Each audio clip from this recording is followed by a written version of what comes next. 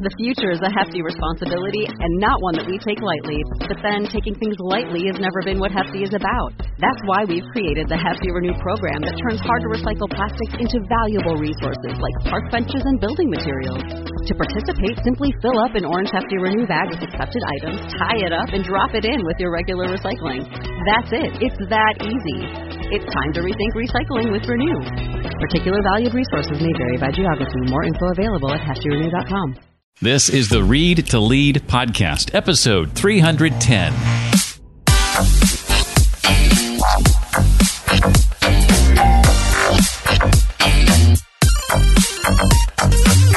This isn't just a book about how to say thank you. It really is about how to be a better leader overall, integrating some of these soft skills that sometimes we miss, especially in tough times like right now.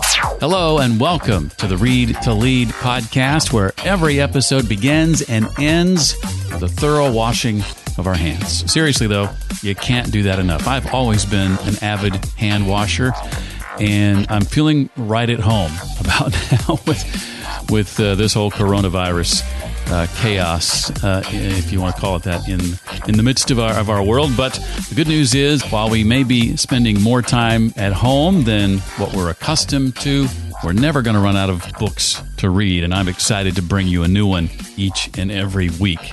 My name is Jeff, and I believe that if you desire to achieve true success in business and in life, then intentional and consistent reading is a must. My job, in part at least, is to help you narrow that reading list and bring you key insights and valuable ideas from some of today's most successful and inspiring authors. Today, we get to meet Adrian Gostick. He's co-author, along with Chester Elton, of the new book, Leading with Gratitude: 8 Leadership Practices for Extraordinary Business Results. I'll be asking Adrian to share why there's a chasm between knowing that gratitude works and the failure of so many leaders to actually practice it or do it well. Ways consistently practicing gratitude can help leaders or anyone advance their career.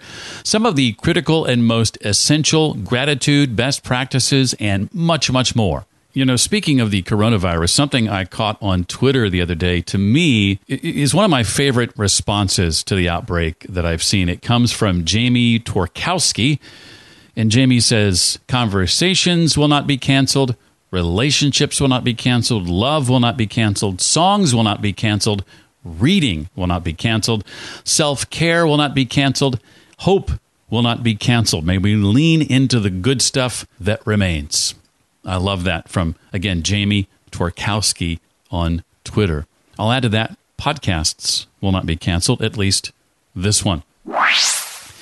Well, Adrian Gostick helps clients around the world with employee engagement and leadership issues. His consulting clients include Bank of America, Rolls-Royce, Cisco, and California Pizza Kitchen, among others.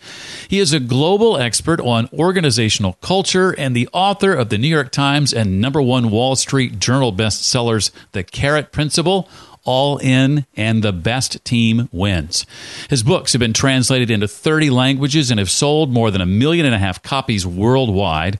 He is often quoted in the Wall Street Journal, Washington Post, Fast Company, and the New York Times, and you may have seen him on NBC's Today Show or CNN. He is also founding partner of The Culture Works, a global consultancy focused on helping organizations building high-performance work cultures. Hearing all that, you now know that I'm a little late to the party and bringing Adrian on to the show. His visit here is long overdue. His latest book, again, is co-written with Chester Elton. It's called Leading with Gratitude: 8 Leadership Practices for Extraordinary Business Results. Adrian, thanks for being here. I'm excited to have you. Well, thank you, Jeff. Appreciate being here. Well, when I first learned of this book, my initial thought, my initial impression, Adrian, was, is there enough for me to learn about gratitude to fill a book? And it turns out there is. There is a lot to learn. My eyes were opened. Why is it gratitude, in your view, is such an important skill for leaders, especially in the 21st century? Yeah, it's a great question because, you'd think, oh, what's that, a magazine article nowadays? We all know it's important, right? You're supposed to be grateful to your people. What leader doesn't know that? And yet, when we began this process, what we found is that we've been preaching this for 20 years. We work with as executive coaches. We go in and we give lectures to organizations, and yet remains one of the lowest scoring items on just about every employee engagement survey is I feel recognized for my work. So we all know we should be doing it, but we either don't do it or we basically suck at it. So why? So that was the basis of what we began this, was to understand the psychology of what's holding us back from being grateful. And then, as you mentioned, the book entails a lot more. What we found was that this isn't just a book about how to say thank you. It's a book about how to spot value that's being created in your team, how to solicit ideas from people and get them really sharing and being a part of a functioning team, giving them a voice in the organization. It really is about how to be a better leader overall and integrating some of these soft skills that sometimes we miss, especially in tough times like right now. Well, to that question, why, that you just mentioned, let's hone in on that a little bit. Why is there a chasm between knowing the gratitude works and this failure of so many, as you said, to actually put it into practice or to do it well? What's at the crux of that issue? That's the $64,000 question. Right? It's like, why don't we do this? We all know that we should be doing this or doing this better. One of our survey points, now we've surveyed more than 1 million people with research partners, working adults. One of the things we found is that if I'm a manager, if I manage human beings, that I have probably about 67% chance, or 67% of people who do manage think they are above average in expressing gratitude to their people who work for them. Of course.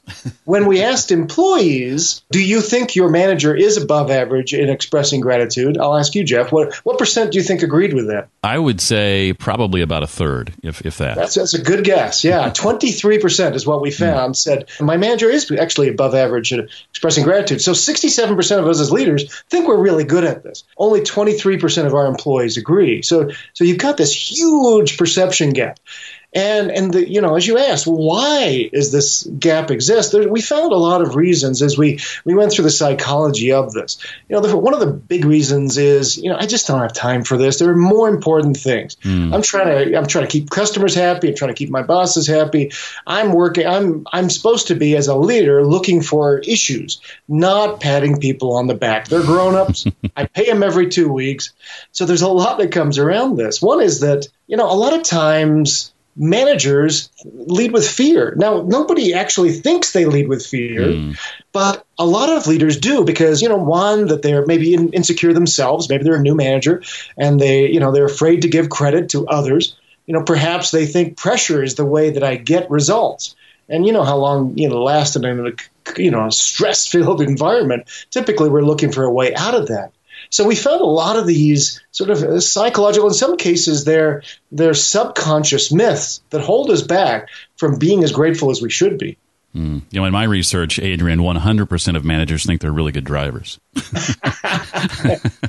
Exactly. What are some of the ways you've seen the consistent practice of gratitude help leaders or really anybody advance their career? One of the things we did with Leading with Gratitude is we interviewed a lot of CEOs.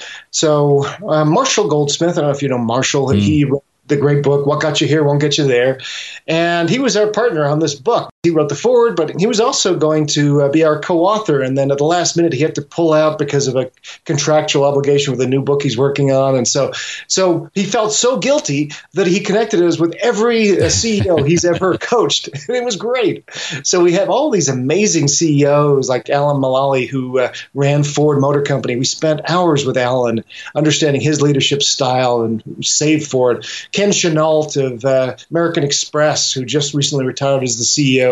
Hubert Joly, who's now the executive chairman of Best Buy, but who saved Best Buy when Circuit City went under. Some really amazing leaders. And what we asked them, just was the question you asked me, is how do you incorporate this into your leadership style?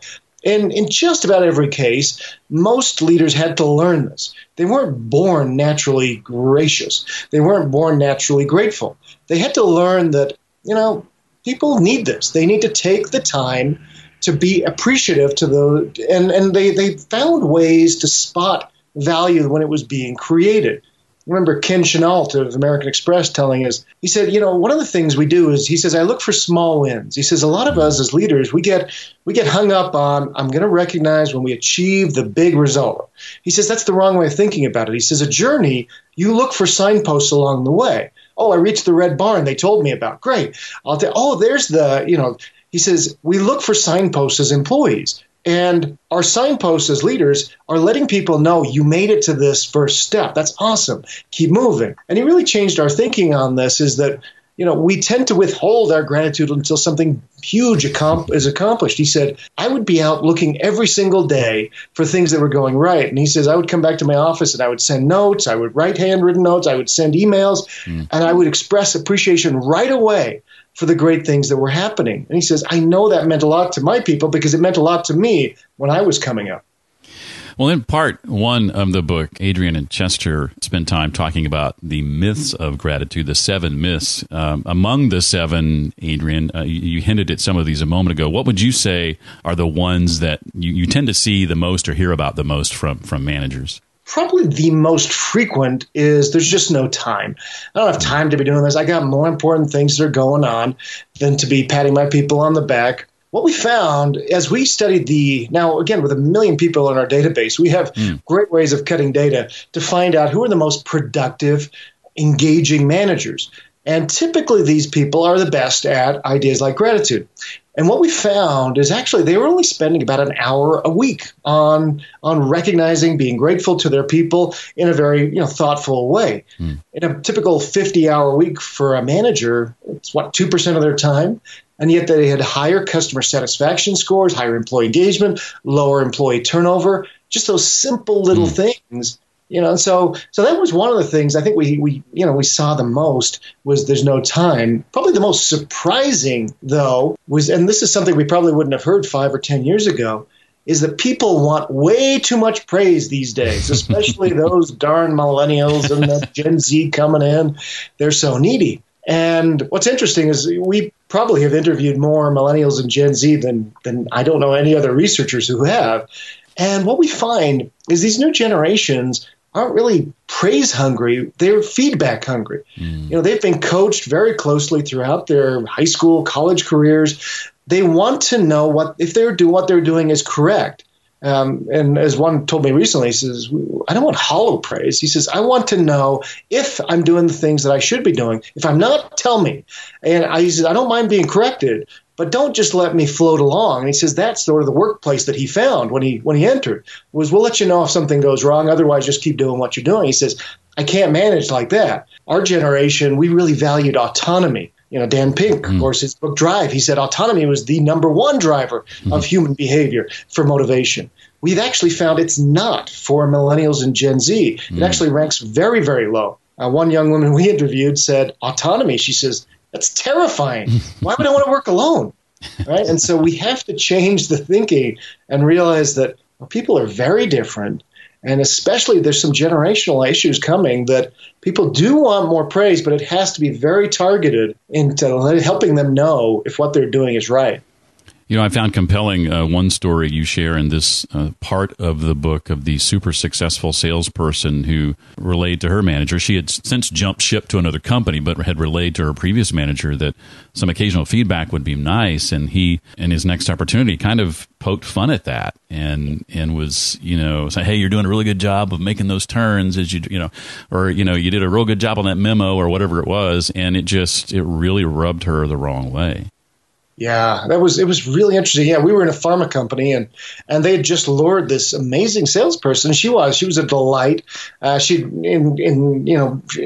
improv comedy on the side, so she just had this delightful sense of humor. And in pharmaceutical sales, which she was, it's hard to get into a doctor's office. And not to be too general here, but, some pharmaceutical salespeople, they look like supermodels. They're beautiful people who go in there and they get in. But she wasn't. She was just a regular person who found a way to talk her way past medical, reception office receptionists. And she was really good at this, really good at her job. And as you mentioned, when she told her boss, her boss must have, listened to a podcast like ours here and thought, okay, well, I've got to be a little bit softer. And so he went and asked her, hey, what could I do to create a better work environment for you? And what she had said was, I'd like to be recognized a little more. She says, I'm making good money, but it would be nice to know if the work I'm doing is valued by you. And he just mocked her. She said continuously after that, just thought it was hilarious that she needed this patting on the back. He thought it was a weakness in her. He says, so we'd be on the sales call and he'd go, hey, nice job turning down the radio. And thought it was hilarious. She says, that's when I started polishing my resume because this guy would never get it. That I was just looking for validation if what I was doing was right. She said, this was a very confident woman. She wasn't insecure. She didn't but she needed to know if the work she was doing was adding value to the organization through her manager. That was the role he needed to play. Well, Adrian, what would you say to somebody who says, okay, so how do I just come into work one day and all of a sudden I'm going to be the person handing out little gratitude notes and attaboys without it all looking, weird and odd and all that? Yeah, that's a good question too. Is they're going to think I'm bogus. All of a sudden I've been been the tough guy, or most of the cases you're not tough. You're just distracted. You're in meetings. You're working with customers. You're just distracted. The good news is I've never met anybody in my personal life or professional life who wasn't appreciative when all of a sudden they would say something to me like, you know what? My boss finally said I do a good job on my reports. That just meant a lot. Now, he's probably they're maybe a little cynical at first, but they certainly appreciated the boss actually noticed the value they were creating. So if you think about, we switch on the TV at night, and I think Gordon Ramsay's on every other, show on Fox.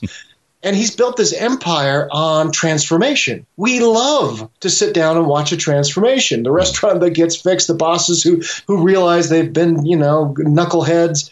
We love to watch a transformation. Why wouldn't we want to see that in our manager, to be a little bit more human, a little bit more empathetic, a little bit more observant about the value that's being created? So yeah, it's, it may be a little stilted at first. It may be a little rough. We're going to make mistakes. We're humans. We will make mistakes on this stuff. But is it better to do nothing? No, it never is. So that's what I encourage managers is you got to try this. You got to find a few little cues that will remind you to do this every single day. Well, beyond what you may have already suggested or mentioned, what are some of the critical or maybe most essential gratitude best practices, would you say? One of the things that we talk about in the book too is how you tailor this to the individual. We built with some psychologists a motivators assessment about 6 years ago now, and we've had about 80,000 people complete that, and it's about 100 questions, and it helps spit out what you're really motivated by at work. There's 23 different possibilities. The chances of you and I, Jeff, having the same top 5 of those in common are more than 1,000,000 to 1. So what we find is we're all very unique. The problem is, though, managers, they'll hear something like this and they go, okay, I need to be better at this. Okay. So they get a stack of Starbucks cards and, hey, Jeff cleaned out the supply cabinet. Nice work, Jeff. Hey, good work. And then Susan, saves a $100,000 client from jumping ship who was mad. Hey, here's the Starbucks card. Here's the $5 Starbucks. Good, nice work. Nice work. And everything is sort of one size fits all appreciation. What we find is that really doesn't work. I know that you really don't value me. It's not just the thing you're giving. It's also the way that I want to be appreciated. My top motivators are ideas like creativity and autonomy and family. So if I work for you, you're probably going to recognize me giving me an opportunity maybe to be creative, maybe running a new project and being a little autonomous, or maybe some time off to be with my family. Chester, my co-author, his top motivators are friendship, fun, empathy. He's a people person. I mean, so probably you might, recognize him by sending him to a conference to learn more, to grow, or to network with other people. There's very simple ways you can motivate various people in your organization versus being the one-size-fits-all gratitude guy.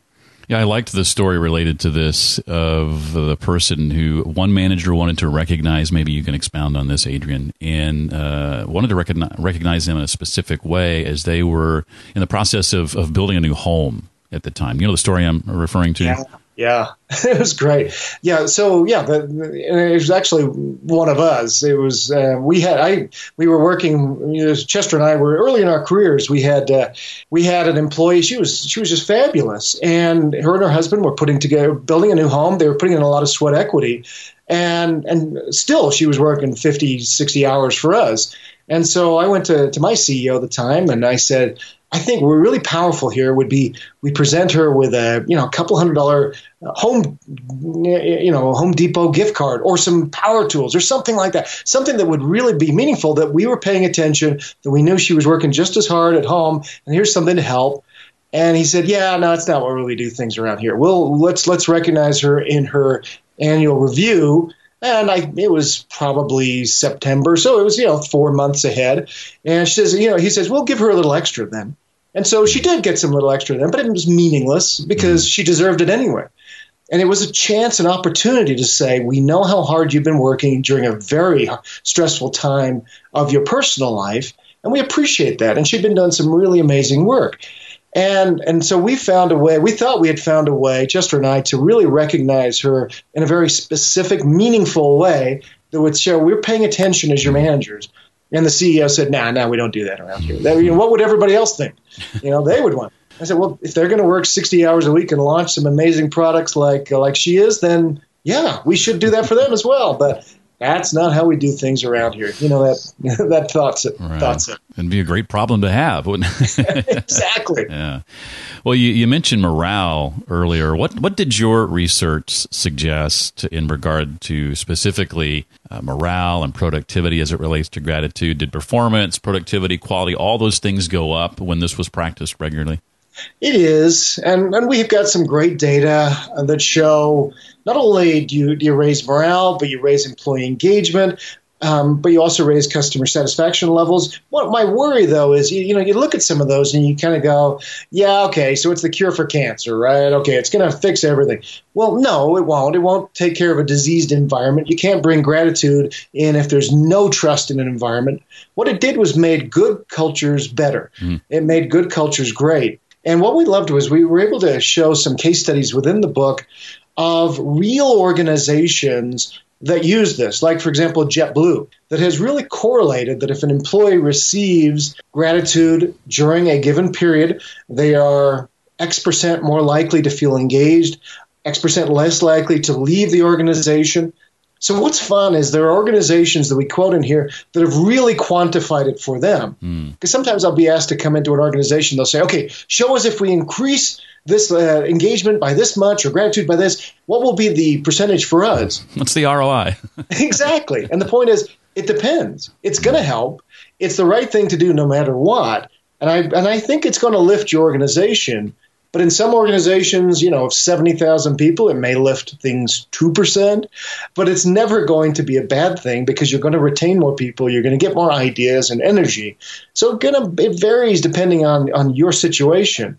But we still have yet to find the organization where this was put in place and done well that it failed. Well, what about winning over customers with gratitude? What have you found to be effective in that regard? And sometimes we do forget that our customers and our vendors and those people that we rely on, one of the most powerful ways I think we can be very appreciative of our customers is actually listening to them. We've done a lot of work with Johnson & Johnson over the years, and I think just about every meeting I've ever been at with J&J, especially in their pharmaceutical group, they will have a customer open the meeting. And so it could be somebody who has fought cancer and a J&J product has helped. It could be somebody it could be somebody in the supply chain who's benefited from one of their services. But they always bring it back to their customers, and it's very powerful, a way to remember them.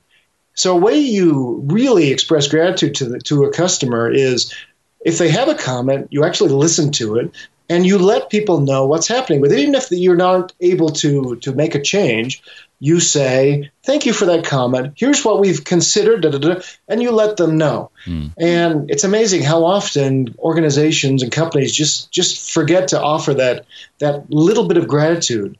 So really giving customers a voice, I think, is what I've found is one of the best ways to help people feel, that you are grateful for their business. Well, before I toss a couple of questions at you, Adrian, that aren't directly related to the book, what else from the book would you like for us to know that I haven't asked about?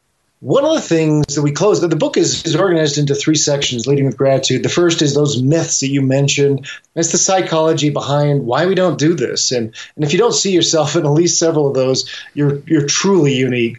The second big section is how we do this at work, how we see value being created in creative ways, and then how we express it in ways that are meaningful.